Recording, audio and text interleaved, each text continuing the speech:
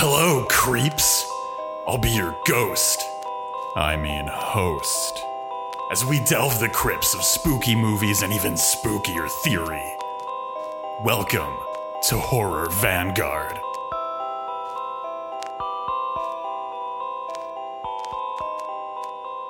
I would be delighted. I would be delighted to lead us in. Hello, everybody. It is your Horror Vanguard for the week.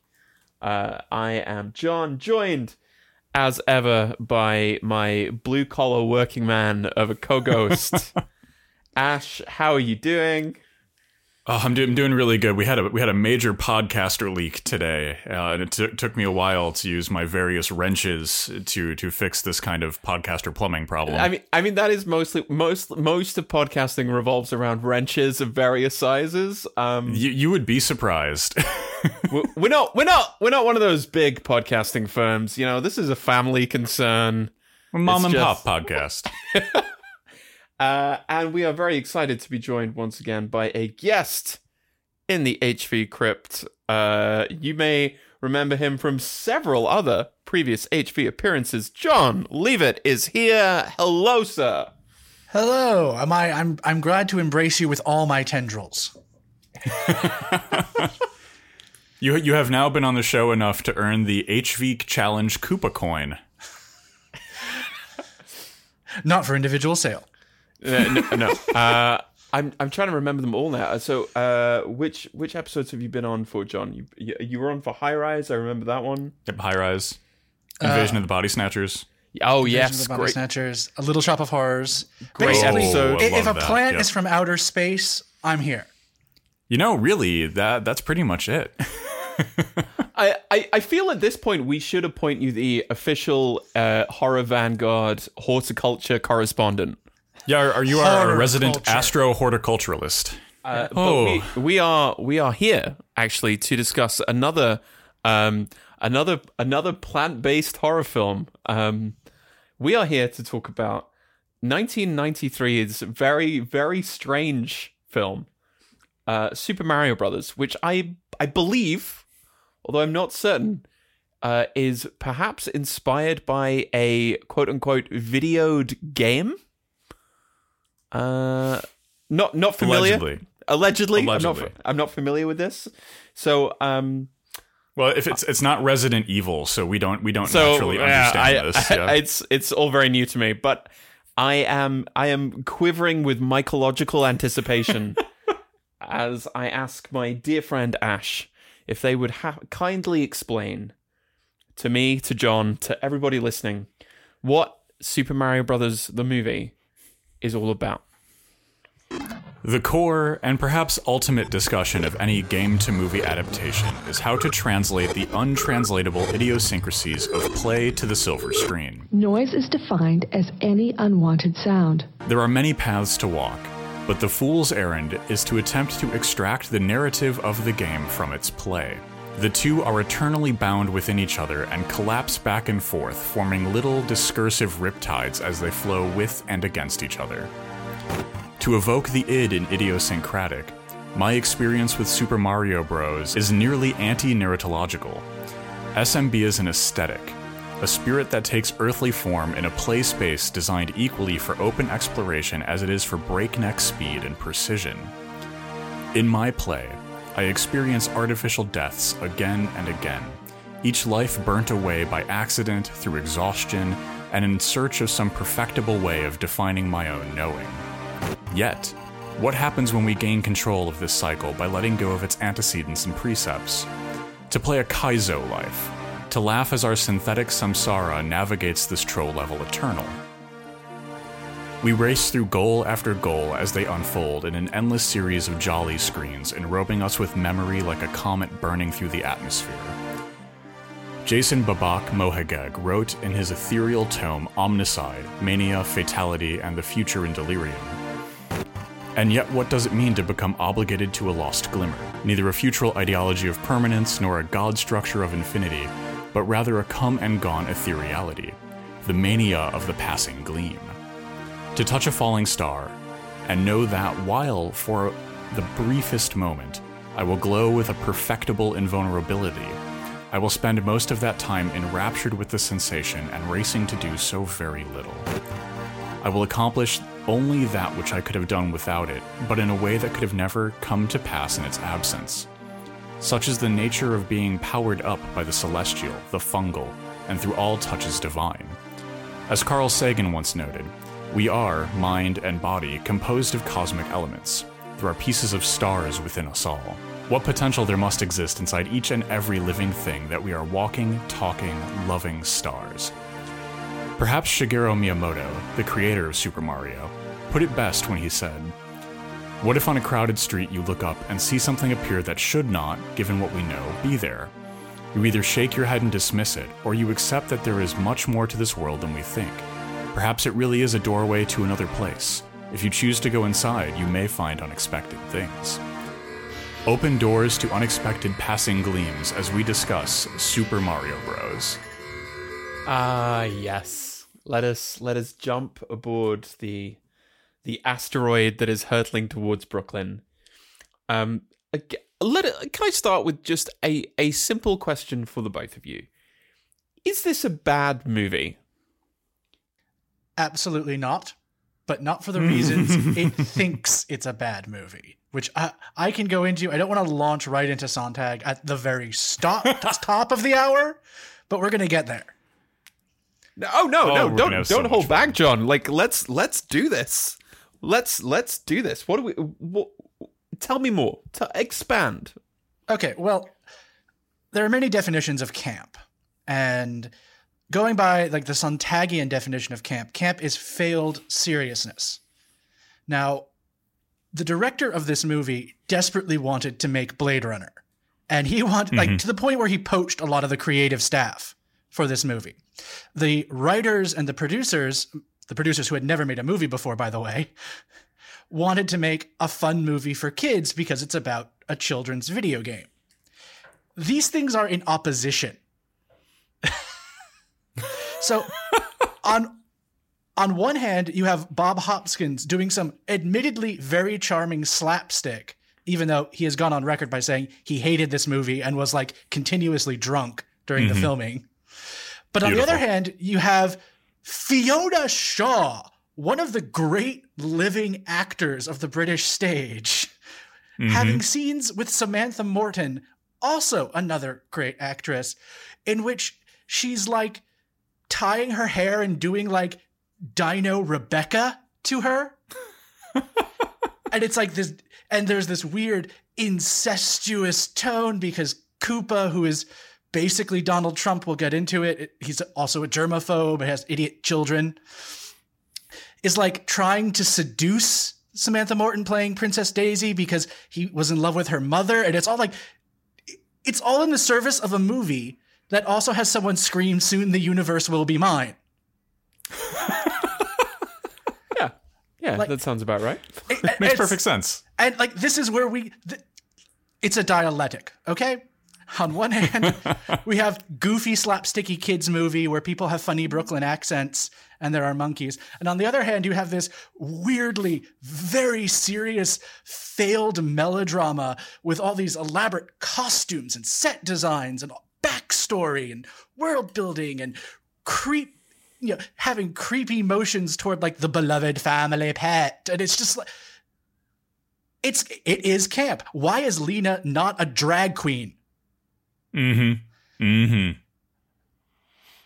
I totally agree with that reading, right? Like, this is it, and like the source material too. Like, this is like camp in the extreme. The source material is like a pastel colored, laid back children's game that got turned into failed Blade Runner.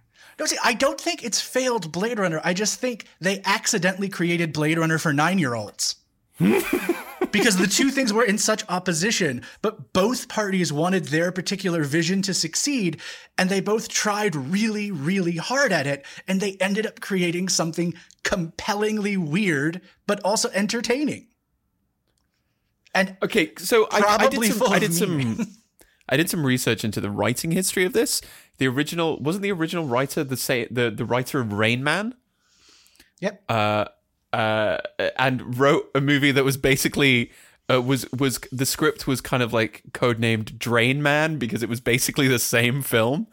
Oh my god!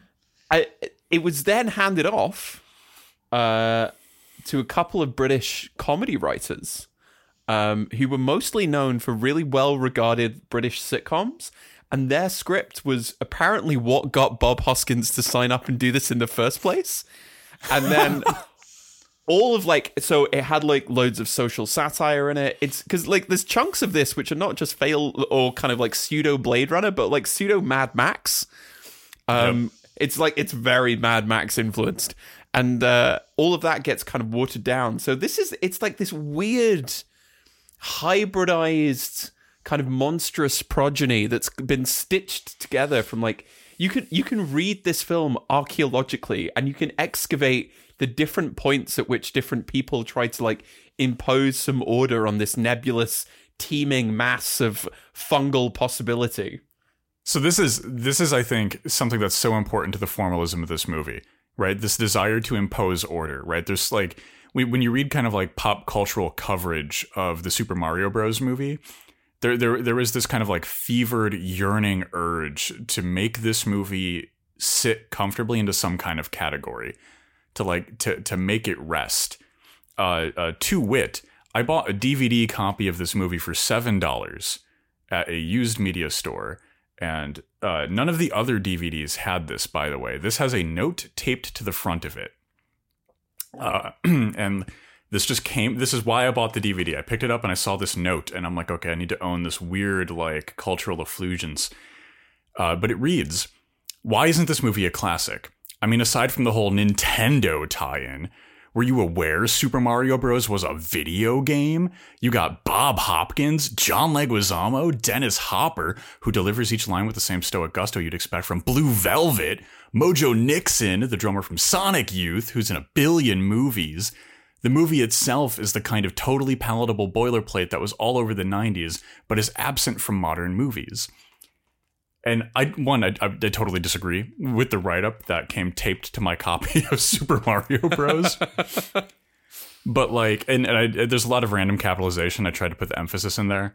But the thing that I love that is like it ends with calling this like the kind of boilerplate you expect from like, you know, like 90s kids movies. And like this is 100% not 90s kids movie boilerplate. Like this is a freakish aberration of 90s kids movie boilerplate. Yeah, no, it's so like I said before, the thing that makes it bizarre is because every single part of it is in tension with every other part, but each part is trying so hard. Like the set designers have made a completely compelling, wild, alternate carnivore-filled version of like Times Square, where instead of porno shows, there's like XX mammal shows. There are like little details, like when Lena, you know, does a shot glass of tequila, there's like a still screaming like snake in it that she just devours. Again, kids. Oh, we're talking about that snake in length later. Yeah. Oh yeah. And it's compellingly strange. And when I rewatched it this week, and I have to say, I'm so glad we're doing this before the updated animated one comes out and just turns all the DVDs of this movie into goo. Oh yeah, 100%. 100%. They will not survive the coming kind of like apocalypse. Yeah, no, it'll have to be buried underground until like conditions are right again. Oh, just like a fungus, we have to return this to the earth to let it bloom. Mm. Well, should we talk a little bit about the formal qualities of cyberpunk, especially cyberpunk for kids? Well, yeah. Well, as I mentioned in my essay about this movie, Koopaism is capitalism. You have all of it. There's like this nonstop political campaign around King Koopa, but he also seems to be the head of a major corporation that controls all the water and the air. Very Mad Max, also very Tank Girl. Mm-hmm. Oh yeah, Yep. Yeah, he's always in a crisp blue business suit. All citizens are encouraged to both like surveil and rat on each other, but also like everyone's involved in crime. People keep trying to steal things. Everything's like cloaked in neon and spikes, and there's constant steam everywhere. Mm-hmm. And, there's sort of like one corporation, one law. And, what they're trying to do, the crux of the movie is that the ruler of this world, who is now disgusted by it, wants to do like a hostile corporate takeover of planet Earth. Perfect. Unheard of. Yeah. And why does he want to do it? Because they've wasted all their water and air and their planet is dying. It's almost as if this is some kind of allegory, perhaps a commentary, if you will. So I think this is really interesting, right? Because Cyberpunk is such an interesting place to take Super Mario, which in and of itself is very almost anti-cyberpunk. It's very bucolic, and its themes and general design, right? It's very much the sensation of laying in a field and enjoying nature, and there's a dinosaur that's your friend and a dinosaur wizard that's not your friend. But I think one of the things for me that kind of always fails about Cyberpunk, and almost fails across the board, is that Cyberpunk is just too cool. Like, all of the bad things about Cyberpunk are things we've already had for decades now. Corporations running governments, environmental catastrophes, companies that can decide when you live or die with a snap of their fingers. Like, we've already always had that, but what we don't have is, like, I can't go down to, like, the cool new arm store and get, like, an arm that's got, like, a laser and a radio in it. And like I don't have a hover car, and I can't hack the mainframe using a cable. You can't on the back do of my cool head. crimes. Yeah. It's just all the same board. It's just still stealing loaves of bread from Target, right? There's no cool crime. Yeah, and I've always said, look, I always knew we would get the cyberpunk dystopia. I just thought we'd have cooler clothes. And that, oh my god, yes. Yeah. It's very much. I'm watching this and I'm just sort of like, this is just New York, right? It's the New York of the 90s. And even when you're in the real world New York, it's now nostalgic for me because I'm like, oh, that's the New York I grew up in. Yeah. Mm-hmm. Like, even just like the everyday fashions are very like in living color. And then, oh my god, Dino Hatton in living color would be a show I'd watch the hell out of. But like when you do get to Dino Hatton, like what I talk about, like the amount of giving a damn, at least in like certain parts of this film, the costumes in this movie are incredible.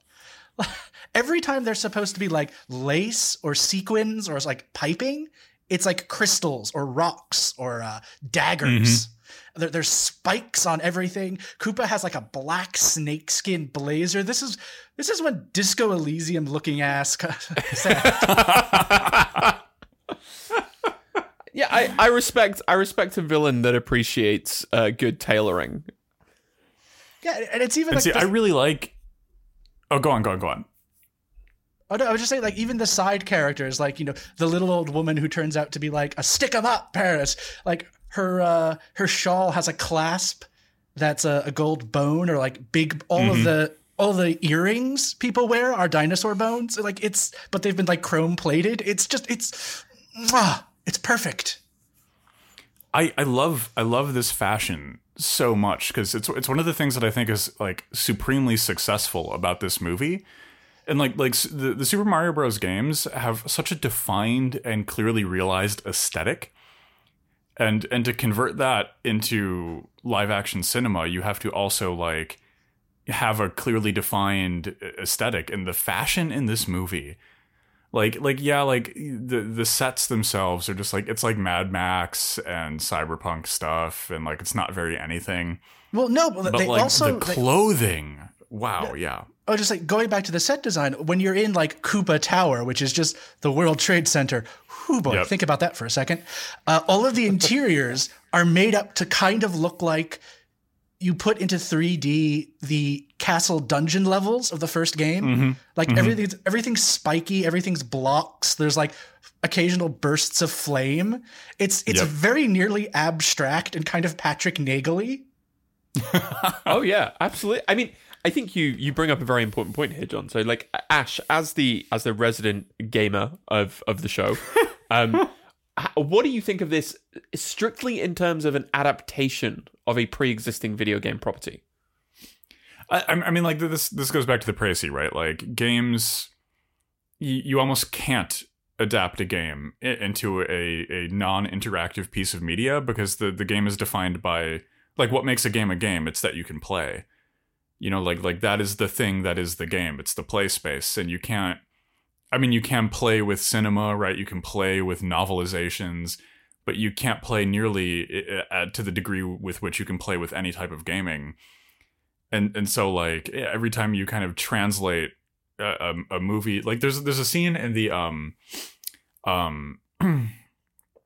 oh my god, what is that game? Doom. There's a scene in the Doom movie that's at the end, right before they roll the end credits, where they switch to a POV first-person view, and they like recreate the experience of playing Doom just before the movie ends. And like it's such an interesting decision to make, to be like, okay, we're going to give you something that is like as close to the feeling of play as we can. And in this one, it's and this is so one of the things that Shigeru Miyamoto wanted to do with Super Mario when he first started creating these characters is like, in the Japanese manga tradition, characters will like appear in other mangas and they'll take on different roles, and like their kind of like lore and characters will change when they show up in different like properties and storylines. And so like it was always a sandbox with like toys in it that you can play with. And I think that this movie kind of weirdly is extremely successful, because it takes all the toys of Super Mario and puts on different clothes for them and puts them in a different setting. You know, this is Mario Tennis, the movie. You know, it's just translating. Mario mirror shades. Actually, before we get off fashion, I just did have one other note. When they do finally get their iconic, like Super Mario outfits. Mario, the older one, has a traditional British like working man's flat cap, but John Leguizamo, Luigi, the younger one, has a baseball cap. You gotta stay hip. You gotta keep them in their respective generations. Yeah, no, it's just, again, like someone was clearly going like, okay, no one's gonna correct anything I do, so I'm just gonna do the most of what I want to do. So I'm really glad you brought up their kind of like classic Super Mario Brothers outfits, because I think like that's one of the things for me where like, I was going to bring this up later in the formalism zone, but Shigeru Miyamoto, again, the creator of Super Mario, he was asked what he felt about this movie when it came out, and right, you know, like one would expect him to be irate with a burning anger, but he was just kind of a little disappointed, and he was disappointed because they didn't go hard enough. like he wanted them, like, if you're going to do cyberpunk Mario and make it weird, you have to go all the way, and he felt that this movie flinched at its appointed task. And I think that the classic Super Mario Brothers outfits are a good example of that, because I'm imagining, like, I love Bertha's outfit in this movie with all those giant spikes, and it's so intimidating, and like, what a wonderful way to try and translate a character that's just like a giant living bullet, you know? And like, yeah, I was imagining like, okay, what if Mario had like a sick like biker jacket that's like, you know, like crimson red covered in dinosaur spikes, and like, you know, they looked like cyberpunk as hell. Yeah, but again, you're right. They do flinch a bit at the end, but like translating the ability to super jump into like, oh no, that's great. Yeah, like monster, like moon boots that look like they have teeth. Mm-hmm. Oh, that's one of the most successful things in the movie too. Like, he's literally Jumpman. How are we going to do that? Well, what if they had like boots that jumped really high? Yeah, absolutely. I love that in some ways it makes so many interesting choices, and then in some ways it's just like very, very immediately obvious. Like, you know, let's create this entire world, but we're also going to make some of the most obvious creative decisions that we possibly can, because otherwise this whole thing is just going to start to get unmanageable. Well, that's the other like feeling of the movie. It feels like at any one point it's going to go off the tracks and become a different movie. In my personal experiences, that's almost always when Dennis Hopper is on the screen. Yep. He is playing it so straight, because I think, again, he realized he's playing mid-career Donald Trump, and he nails him. He knew what he was doing. And it's like some of his more creepy intonations, his germophobia, his idiotic children he keeps sending on missions, the fact that, like all New York City stories, this is a story about real estate. That is so true. We will. We even get that will. line right at the beginning when Mario's just talking about his rent. Yeah. Oh yeah. They're like 3 months behind on their rent, and the whole point, everything revolves around property development. Yeah, and the whole plot is kicked off because Koopa's human equivalent in the real world, who is also a greasy Italian, no, not Italian, Queens, greasy Queens. You cut that out. Once again, we are going to be forced to issue an apology to the Anti-Italian Defamation League. We'll send them we'll send them a gift basket of, pasta bazool. Please take us off your boycott list. No, it's like he's a property developer, and he was developing this property where NYU students had found dinosaur bones. So there was this standoff between them, but it was the illegal digging that the real estate developer was doing that unearthed like this door to the dinosaur dimension. And it's just like, yeah, that would happen in downtown Brooklyn. A property developer would open the gates of hell, effectively. It's really thematically appropriate too, right? Because like the history of the land that New York City currently rests upon, it's all of these different spaces and different, like, especially in contemporary media, like different traditions of depiction phasing in and out of each other. And this movie is multiple different stories phasing in and out of each other, competing aesthetics, fighting with each other. And even I think this ties into there's a lot of weird body horror stuff going on here. Oh yeah, definitely. I mean, the whole de-evolution process where you get reduced to your most basic components. That scene freaked me out as a kid when we watch Mojo Nixon's head get de-evolved into a Goomba. Yeah, he turns into Charlie Kirk. I saw that image in your essay and I just died laughing. I was like, so true. And it's literally the line from Rossum's Universal Robot, where we get the word robot from. What is the most effective worker? The one with the least number of parts. So any opposition to Koopa's regime, such as someone singing mild protest songs outside, gets turned from a thinking, emotive human being into a biological robot that can only serve its master. Capitalism. Yay. There are a couple of other cinematic kind of genealogies here that I think we could trace out very quickly if we want to keep talking about the formal element of this. And these are two big movies that we're going to have to talk about. We're going to have to talk about Jurassic Park, and we have to talk about Ghostbusters. Both of which I would maintain are essentially neoliberal in character in a way this movie is not. I agree completely. Agreed on both points. Ghostbusters is literally about the privatization of the public commons. Where the EPA is the biggest villain, yes. Yeah. Right, yeah. Let's ignore the fact that the EPA guy was right. Right. True hero. I will never forget the line, "I've worked in the private sector. They expect results." I'm like, firstly, that's just a lie. That's just a lie. Yep. But no, Ghostbusters, politically, almost antithetical to this, but stylistically and aesthetically has an awful lot in common with it. And it's tied up in the kind of slapstick elements, particularly, I think. Yeah, there's slapstick. There's this sort of working class element to it. Plumbers versus exterminators. There's also the Greebled sci-fi technology aesthetic shows up in both of these shows. Yeah. And both have there's some science, but there's also a lot of mystical magic hand wave stuff. Yeah, we go. It's magic. It's a demon. It's fine. Don't worry about it. It's this very 90s and this spilled into the aughts desire to, okay, he's not magic. He's just using space physics or whatever, right? It's no, this stuff is magic. We can move on now. And the Jurassic Park too. The reason Yoshi looks the way Yoshi does is because Jurassic Park came out a few years earlier and was very successful. Yeah, and that has the sort of the beneficent rich man will save the world and provide wonder. And then it all goes wrong, ironically, because of greed. Yeah. But the Yoshi is so fascinating because that is a great goddamn puppet, and it is so off-putting. Yeah, it's so weird because you go, hang on, that looks amazing, and it sort of completely breaks your own involvement with the film because the effect is in some ways too good for the film that it's in.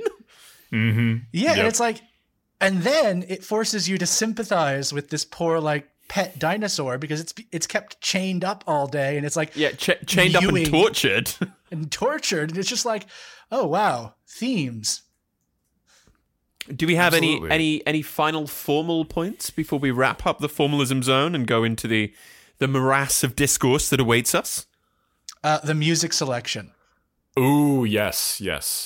Talk to us about the soundtrack. Baby's first new wave album. Just like it's Baby's first cyberpunk. I had this soundtrack on cassette. That I listened because we didn't have a tape player, but my mom was a medical transcriptionist, so I used her transcription machine to listen to it. That is incredibly cool. And again, the things clashing into this movie are like, okay, this is based on a video game. We want it to appeal to kids. We should get an original song by Roxette. Kids are gonna love it. Also, the rest of the score is done by Alan Silvestri, and I'm sort of like, hang on, what? Alan Silvestri, who's done like scores for some of the biggest Hollywood blockbusters of like the last 30, 40 years. The man who wrote the Captain America March, yeah. Yep. Did the Guardians of the Galaxy theme? Did like any big picture of like the last 20 or 30 years? It's been an Alan Silvestri number, and he just pops up doing this. And also, like, they're like, when the Mario brothers are trying to hide with the Goombas in the elevator, a polka starts playing. Yeah. And they distract them by like waltzing. But also when Lena is doing her like best evil stepmother impersonation to Daisy and is like showing her all of her mother's beautiful things that you could never have. And like suddenly like, there are all these like Hungarian strings starting, like it's young Frankenstein. It's amazing. It's completely unhinged. It's such a... My last formalism zone point kind of is an attempt to try and tie all these things together. And a lot of people approach this movie like it's some kind of aberration in what Super Mario is conceptually. That this movie was kind of like a mistake that fell off the wagon of Super Mario. But I kind of completely and wholesale reject that. Because like even with like the bizarre score choice, the polka, the new wave, all of this like music. Like, so when Nintendo first wanted to create Super Mario, it wasn't Super Mario, it was Popeye the Sailor Man. Except for at the time, Nintendo wasn't a big enough company to get the rights for Popeye the Sailor. So Shigeru Miyamoto was like, fuck it, we can't get Popeye the Sailor. What's another masculine working class job that's kind of wet? I don't know, a plumber? Good, ship it. Like, and then we get Super Mario. You know, we could be living in a world where Super Mario didn't exist and there was like a one-off title for a bad Popeye game. Or we got Cyberpunk Popeye. His arms that big because of spinach to get strength. But I think that just goes to highlight, like, this has always been a big soupy mishmashed mess of a franchise, if we want to use that modern parlance. There's quite simply nothing to save here. Mario's post-salvage. Yeah, there's no like original core, right, that you can kind of like pull out. It is all that it is. It is this kind of like kind of morass, this set of Mario is a rhizome. That's what we're saying, right? That's You're right. Super Mario is essentially the same as H.P. Lovecraft's Mythos. You're completely correct. So where is Mario at the Mountains of Madness? the Marioutins of Madness. I think we wrap up the formalism zone here, frankly, and oh dear, and move into the discourse tower. And on the first level of the discourse tower, John, I believe that we should talk a little bit about family history, because I know you have some stories about this film. And I would love for you to share them. Okay, so growing up, I did not know who my dad was, and my mom refused to tell me. She simply said, "Oh, I wanted a kid, so I went to a sperm bank." I believed that for a while. One day, we are at an early showing of the Super Mario Brothers movie, and a character appears on screen, to which my mom shouted in the theater, "That's your no good goddamn father." Amazing. I then had to go get my cheek swabbed because he owed thousands in back child support. But we didn't get any because it turns out being a moderately successful 80s musician does not translate to sales. So yes, I am the son of Toad. Mojo Nixon, the same guy who wrote Burn Down the Malls. So I guess I come to this naturally. Yeah. Yeah. But the thing is, whenever I tell that story to people, I get exactly 3 reactions. 1, who the fuck is Mojo Nixon? 2, oh my God, I can't believe that. And 3, do you mean to tell me he has another kid out there? That third reaction is the one that probably comes up more than people would expect. Touring musicians are just bastions of decency and chastity, I guess. I've got to be honest. I think that's a genuinely incredible way of kind of forming this familial connection through the silver screen, made even better by involving Mojo Nixon. And I think that's an amazing story and a very cool story. And also must make watching this film feel very strange on a personal level. In one particular level, just because I noticed that when I'm either like emceeing or giving a stump speech, I have his exact same cadence, and that worries me. On the upside, I've seen pictures of him at 60, so I'm not going to lose my hair. Oh, okay. Well, there we go. Okay, that's pretty ideal, though. I mean, you've got that going for you. Yeah. And I also wanted to talk a little bit about the essay that you have written about this film. The essay, manifesto, landmark work of critical theory, a great work of leftist cultural analysis. Cooperism is capitalism. Tell us about the essay. Lay it out for us. Well, the title is based on Fordism is fascism, because I'm annoying. And I start out just by saying, like, this is a ridiculous movie, but we live in ridiculous times. And, having an eccentric, oligarchical, narcissist ruler with weird blonde hair who's trying to manage an empire in the middle of collapse kind of feels it hits different now. Yeah, a few things have changed. Right. And so we have the de-evolution process, which is what was used to turn the old king of Dino Hatton into this fungus that just spreads everywhere and is no longer sentient. And you have the devolution that creates the Goombas, who turn them into like mindless workers for the Cooper Empire. But there's also an evolution button. And when Koopa's 2 moronic, bungling sons, Iggy and Spike, who keep kidnapping the wrong woman from Earth because they can't tell Earth women apart, which is funny.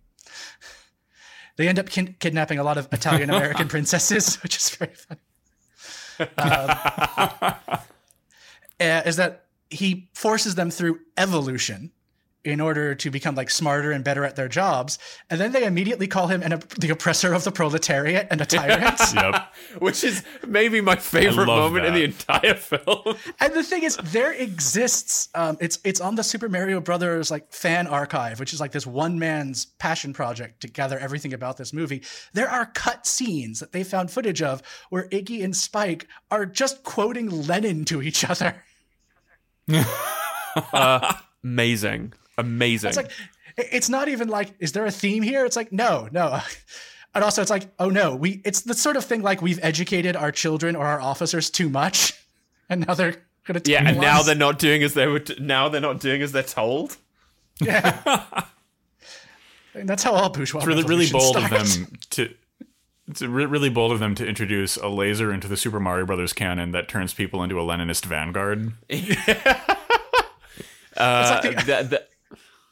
Well, I mean, what more could you ask for, right? This isn't Marxist, isn't class consciousness literally an expansion of consciousness? Like, what more could you ask for the future of human evolution? Oh man, I do like the kind of like the meta commentary on their wisdom though, because they become very intellectual and very smart, but they're still completely ineffectual at their assigned tasks. They're still deeply self-serving and kind of bungling in all their tasks. Yeah, they're not quite. Not to keep bringing Disco Elysium into this, but these are just the student communists. Yeah, exactly. The reading group. That's all they are. They become the reading group. Yeah, like they have very big words and they're very smart, but they can't seem to figure out how to make coffee. But you're right. You're completely right. The Cooperism is capitalism. They even set this up as like, what is one of the limits of capitalism run up against the limits of the natural world, right? That's eventually you run out of stuff. And so the whole crux of the movie is, how do you solve the problem? How do you solve the problem of infinite expansion into a space which is necessarily finite? And the way that you solve that is we need more dimensions. We need to go to Mars. We need to like get out of the world that we've slowly turned into like an arid desert and find new spaces to commodify. What you do is you have to create new places to colonize and extract from via science or magic. Mm-hmm. Preferably both. And just talking about like Koopa Tower, when Hudson Yards was going up, it kept reminding me of like the half-finished, half-ruined Koopa Tower that starts to appear in real-world Manhattan when the universes start to merge, because it looked like the entire development was just phasing in from this like other hostile dimension where it had never stopped being 1992. Mm-hmm. Yep. Because like it just looks alien. It was, the whole project was started in the early 90s, so it was built for a city that doesn't exist anymore. And it was hauntology. There, I've said it. We've said the H word. It's like they were building buildings for like a population that doesn't exist anymore, and like the phasing in of Dino Hatton with all of its cyberpunk carnivore neon culture sort of phasing into the real world was like, oh, that's what these people are trying to do. They're trying to turn back the clock. And you are completely right. Like all films about New York, it's a film about real estate. Yeah. It's a film about property. It's a film explicitly about property relations. Like my favorite kind of background detail is just like a Koopa poster which says "environmentalist?" ? Don't worry, we'll get more. I'm like that's the logic here. That's the Cooperism is extractive capitalism taken to its logical conclusion, except with dinosaurs. God, just hearing the phrase "except with dinosaurs," I've never heard that in a bad context. I know everyone inside of a movie, the last thing they want to hear is "except with dinosaurs," but outside of the world of cinema, just a beautiful, beautiful phrase. Yeah. Elon Musk watches this and thinks that Dennis Hooper was doing a bang-up job. Right. And that is something for me that kind of like... So I watched this again a couple days ago. I watched this movie more than I should. But in my last watching, like, there were aspects of it that made me kind of like... I don't know, almost like melancholic in a way. Like there's a sorrow to this film now, because we've kind of like gone past the moment it's satirizing, and like it's not even satire on any level anymore. This is just like, oh, we lived through a King Koopa presidency, like we've been there, done that, and it's like it's just, oh my god, and like seeing those like political advertisements, it's like I'm looking at that and I'm like, well, at least he's being kind of honest about his goals, and he's not like obfuscating through 19 layers of carbon capture politics. I would very much like to dig into the comparison here between Cooper and mid-career Trump. Well, it's down to his hair. It's everything. He has the same speaking style. I mean, like one of the more weirder, on the nose, like you would have had to have read a book about Trump in the mid 80s to get this, is when he pretends to be a lawyer working pro bono for the Mario Brothers. Yes. Because Trump used to pretend to be his PR agent all the time and then named his kid after his fake agent. Oh, legendary narcissism. And Dennis Hopper clearly knows who he's trying to imitate. And it doesn't sound like the Trump of today who has like, holes in his brain. But like you hear audio photos of audio photos. That's what television is. You hear, oh my God. You hear speeches from Trump from like the late 80s. Like he sounds like, a doofus and a narcissist, but he sounds coherent and he has that particular speaking style. And that's Dennis Hopper in this movie. Yes, absolutely. He's also germophobia. Yeah. Yeah, he's a creepy dude. He is a creepy man. He has his weird obsession with fast food in this. He's always ordering a pizza. Yep. One of the things that I find to be really striking is like, I think we're like the New York stamp on this movie is like arguably a more powerful influence on the text than the Super Mario Brothers are. Because like looking at King Koopa in the games, like not really much of a character, pretty much just a prop for the vast majority of the titles, except for Super Mario Brothers RPG, where we learn that King Koopa's actually a kind of like he's like a Leninist dictator. He's an authoritarian. He is in total control. He will execute his underlings that disobey his command. But he's been led to this kind of place of corruption by a genuine desire to like help his troops, in quotes. Like he's always talking about like he wants to help the Goombas. He wants to see the Koopas on top again. And there's this kind of like Leninist vanguard-y thing that's in the Bowser from SMRPG. And I think it's such an interesting contrast to put that next to like this very clear mid-career Trump King Koopa.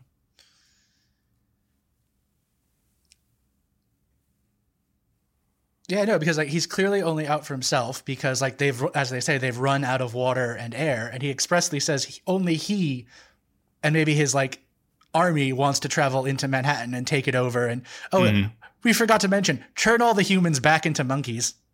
Yes, yep. He's got big old de-evolution guns, which we have spent far too little time talking about what the plan is here. But the plan is basically like magic colonialism. Yeah. Yeah, pretty much. Resource extraction. And it's just like, if you put the colonialism gauze onto it, it's like, oh, we're gonna turn all the residents of the humans into monkeys. It's like, well, that awfully sounds like the language of a colonial violence, or as your Prince John would say, chess pieces. Yeah, yes. Like, it's literally dehumanizing. Yeah, absolutely. So like, as we're saying, like, there's no metaphor here anymore. Yeah. And to this point, there's a line really early in the movie when we first meet King Koopa that I was just fascinated by in my last watch through. Koopa is talking about the human world, non-dino Manhattan, as having stolen all their resources and kind of banished them to this underworld, which is just not true. It was a freak accident from a meteor, right? It's a natural catastrophe that caused this situation. It wasn't like humans banished the dinosaurs to an underrealm. But what I think is really interesting about that is we see that linguistic turn all the time. King Koopa is using this kind of progressive language to cloak and hide his kind of like ultra right-wing colonialist plans. He's talking about like, oh, well, we need to return to a more bucolic natural environment. And like he's borrowing a lot of like progressive and forward thinking language to it just literally sounds like something the Biden administration would say about a plan to like sell Yosemite National Park to a fracking company. Or like, we have to be like more humane through immigration procedures, and that's why the kids go back in cages. Mm-hmm, mm-hmm. Yeah. Oh, they're not cages. They're modular micro housing systems. Yeah, which is what the police in this have. They literally, it's described as a chicken coop. Like, you're completely right. There is no subtext here.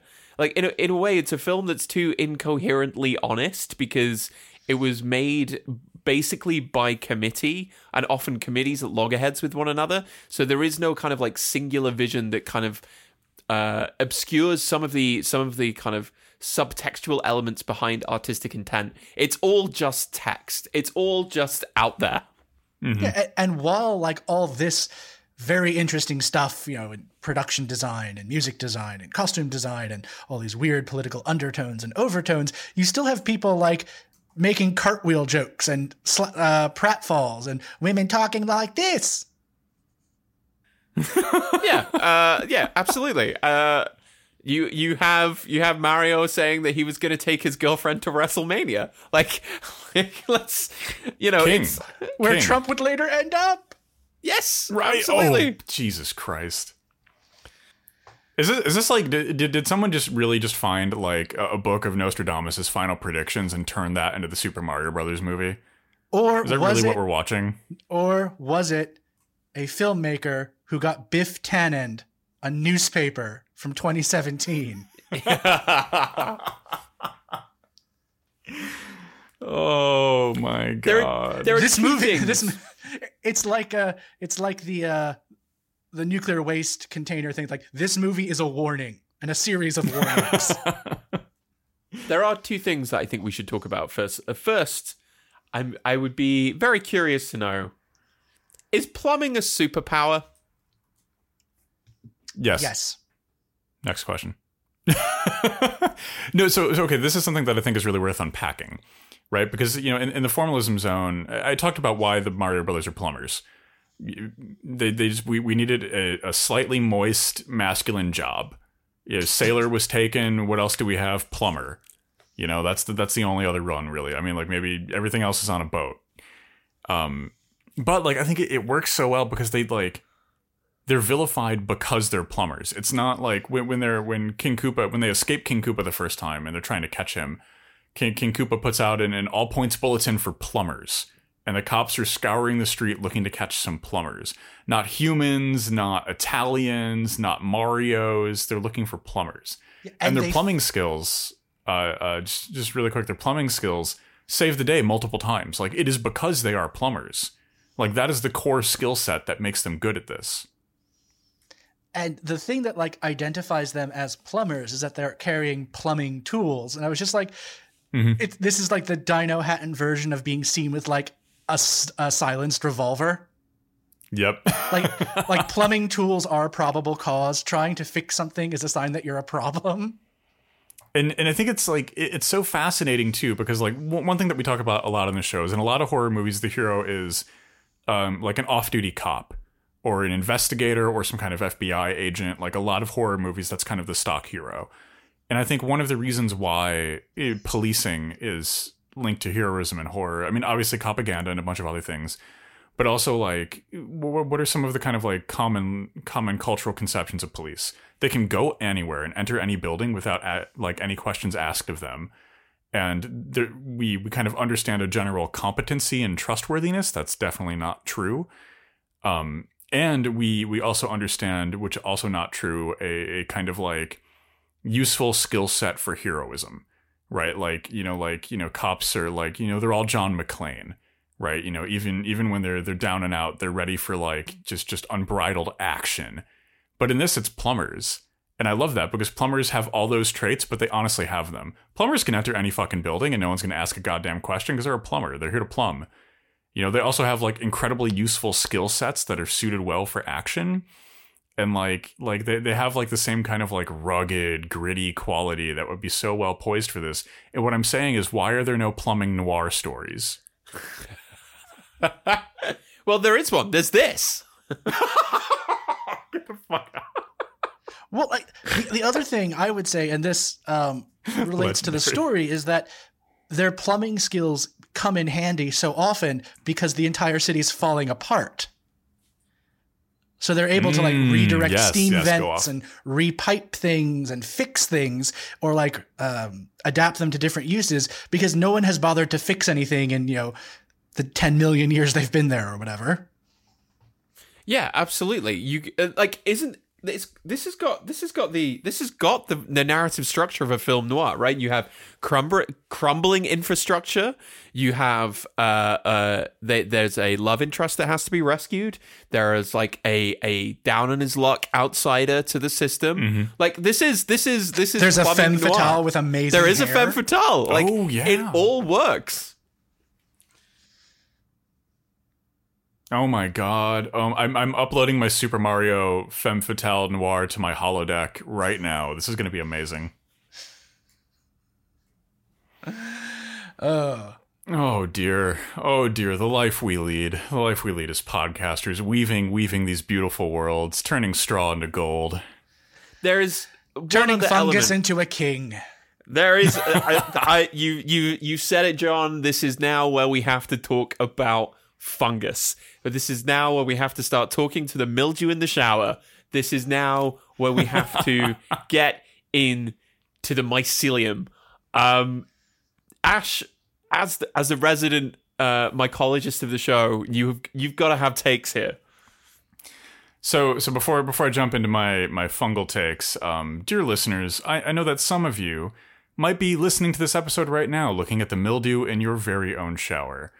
And for less than the cost of having a plumber come remove that mildew, you can support our show on patreon.com/horrorvanguard or www.horrorvanguard.com.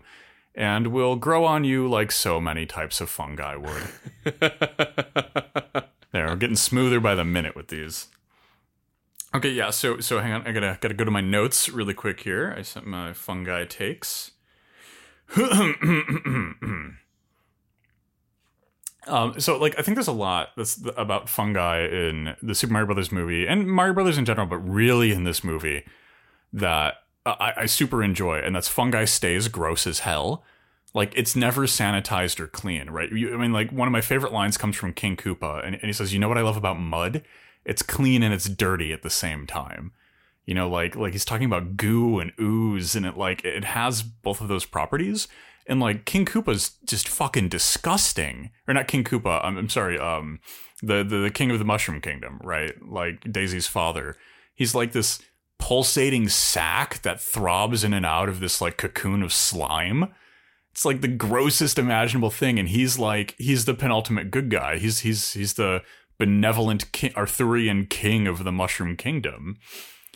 And like that on its own is fantastic, but like we have like a vision of like a fungal utopia, like the seed of like this fungal utopia here, because like the fungi isn't one, it's the hero. Like the Mario Brothers don't save the day. The rot pervasive throughout all of the Mushroom Kingdom does.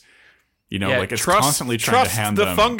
Trust the fungus. Yeah, it's the fungus that gives Luigi the bomb, and I gotta say, giving two Italians a bomb to take down a tyrant, it's happened before, and it's always gone well.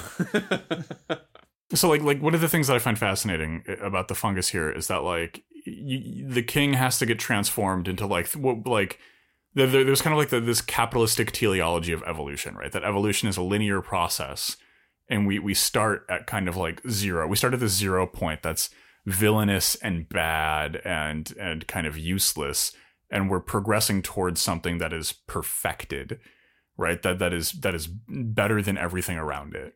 But it's the king is only capable of saving the kingdom when he returns to the fungal, right? When he returns to his like base nature, when he becomes the thing that he always was, right? So it's this process of de-evolution. It's this process of like degrowth that's like necessary in the salvation of this world. And as I wrote in my essay, like the metaphor for the fungus is also like sort of the metaphor of the underground. And there's this entire network that you did not know was there and has been quietly waiting for its time to strike. Yeah, what we could call a left mycology. Yeah, and all we have to do is Yes, wait for the wait for the right weather conditions, and suddenly there are fly aspics everywhere. Yeah, it's this perfect blend of like fungi are defined both by a pervasive organized networking that is happening in ways we can't understand. Like the Wood Wide Web is a great example of this, but it's also totally spontaneous. Fungi just erupt when the conditions are right. They're everywhere and then they are gone. They have both the organized principal qualities of like a Leninist vanguard and the spontaneity to make their presence felt in the world of something more anarchistic, right? Like there's a lot to draw from that. Yeah. Well, this is the psychedelic element of it, right? Trust the fungus. It's like it's an alteration of consciousness, right? It's about understanding the latencies and possibilities which lie kind of unexcavated in the ruins of modernity itself. There is this kind of vegetal excess that can kind of spring forth. I think it's a very kind of moving political metaphor that the film closes on, right? Have faith in what you cannot see. The seeds, the spores of revolution are all around you if you have the eyes to see it. One day the king will return by your side. Exactly. And like the psychedelia element, I think is like, it's important, I think, to like really tease that one out, because like this is Amanita muscaria, right? Like that's the mushroom from Super Mario Brothers, the red cap with the little speckled white dots all over it. It's one of the more dangerous options, and it can kill you, but it is a psychedelic mushroom. Note for clarity, it cannot kill you because it's psychedelic. It can kill you because it's just literally poisonous, but it also has psychedelic components in it. Caveat over. But like Super Mario Brothers is now like deeply woven into drug culture.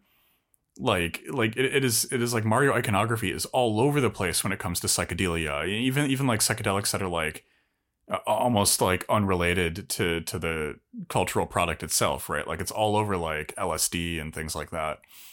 And I think like there's almost like a case study for like a really positive interaction with psychedelia broadly that could be approached and could be, especially I think more importantly, utilized as like this cultural precursor to like broader acceptance and legalization and those things. Because like this is a positive children's story about tripping out and saving your friends because you tripped out.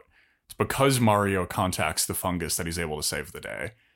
Right. And like it takes the form of like a fairy tale or a children's story.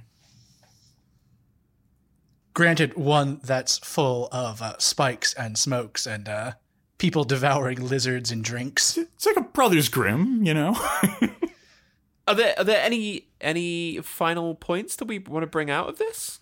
Well, John, do you want to talk about a different approach to this being a bad movie?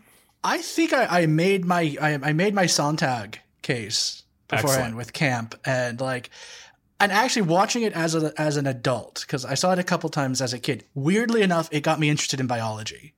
Like my first career was going to be a biologist. So thanks, movie. Then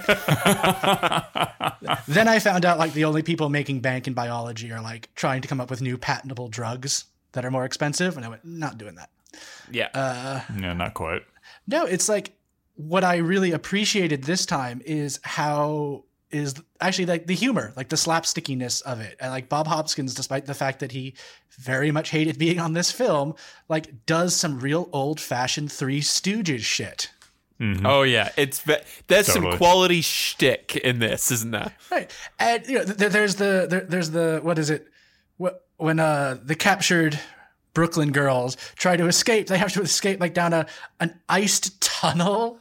With, yeah. Oh my god. On a mattress. It's a sleigh ride to freedom. And again, I just want to say Fiona Shaw, one of the great British stage actresses, is always down for this kind of shit. Like she has been in True Blood. She's in Killing Eve. If she's in that terrible Gormenghast adaptation. If she has the option to say soon the universe will be mine, she will sign on. 100%.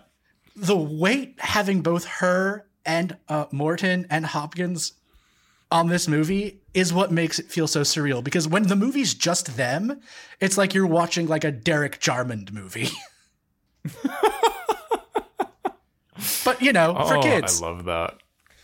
Yeah, it's a Derek Jarman cyberpunk dystopia, but, for kids who grew up in Brooklyn. Oh dear. So John, could you remind our listeners where they can find you on the worldwide Dino Web? Dino Web. My website is levitalone.com, Leavitt alone. Same word on Twitter for however long that lasts. It may be gone by the time this comes out. Dino Twitter is going to phase in. Oh, and it's going to be all Did you notice one of the food carts in Dinohattan is selling fried tweeters? Oh no! My eyes just this locked movie did on predict that. Everything. Again, so the director or one of the writers accidentally got a newspaper from 2017, wrote this as a warning, and as a series of warnings. That feels like some kind of Greek curse. You can warn the future and give it the instructions for salvation, but you have to make a bad children's movie as the only vehicle you can send the message in. No, I think it's a good children's movie because children need to know about Leninism. They need to know about they need to know about evolution. They need to know about good fashion design, and they need to know about was not was. Yeah, absolutely. All the principles that will help you grow up well adjusted, and like fully committed to the class war. Like that's all you need. I'm just asking that the class war have like this kind of fashion, like more spikes. More spikes. Oh, well, we've had fun. We've had fun here today discussing the Super Mario Brothers movie before the new one, which I, in my heart, feel will be infinitely worse, comes out in theaters. Yeah. Any parting thoughts or commentary?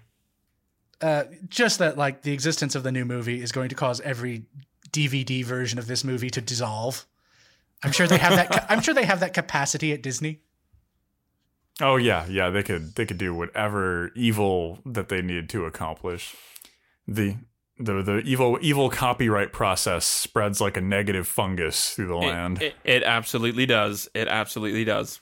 Well, thank you everyone for carrying your sacred meteorite shards to the podcasting crater and joining us for this lecture on plumbing procedures and anti-fascism. We look forward to you joining us next time, and make sure to check out John's article on this. We'll link to it in the show notes. Visit the website, follow us all on Twitter until Twitter is destroyed, and we will hopefully all meet again in the giant mycological network when the great de-evolution ray hits us all. What a way to go. We hope you've enjoyed the Dread Discourse.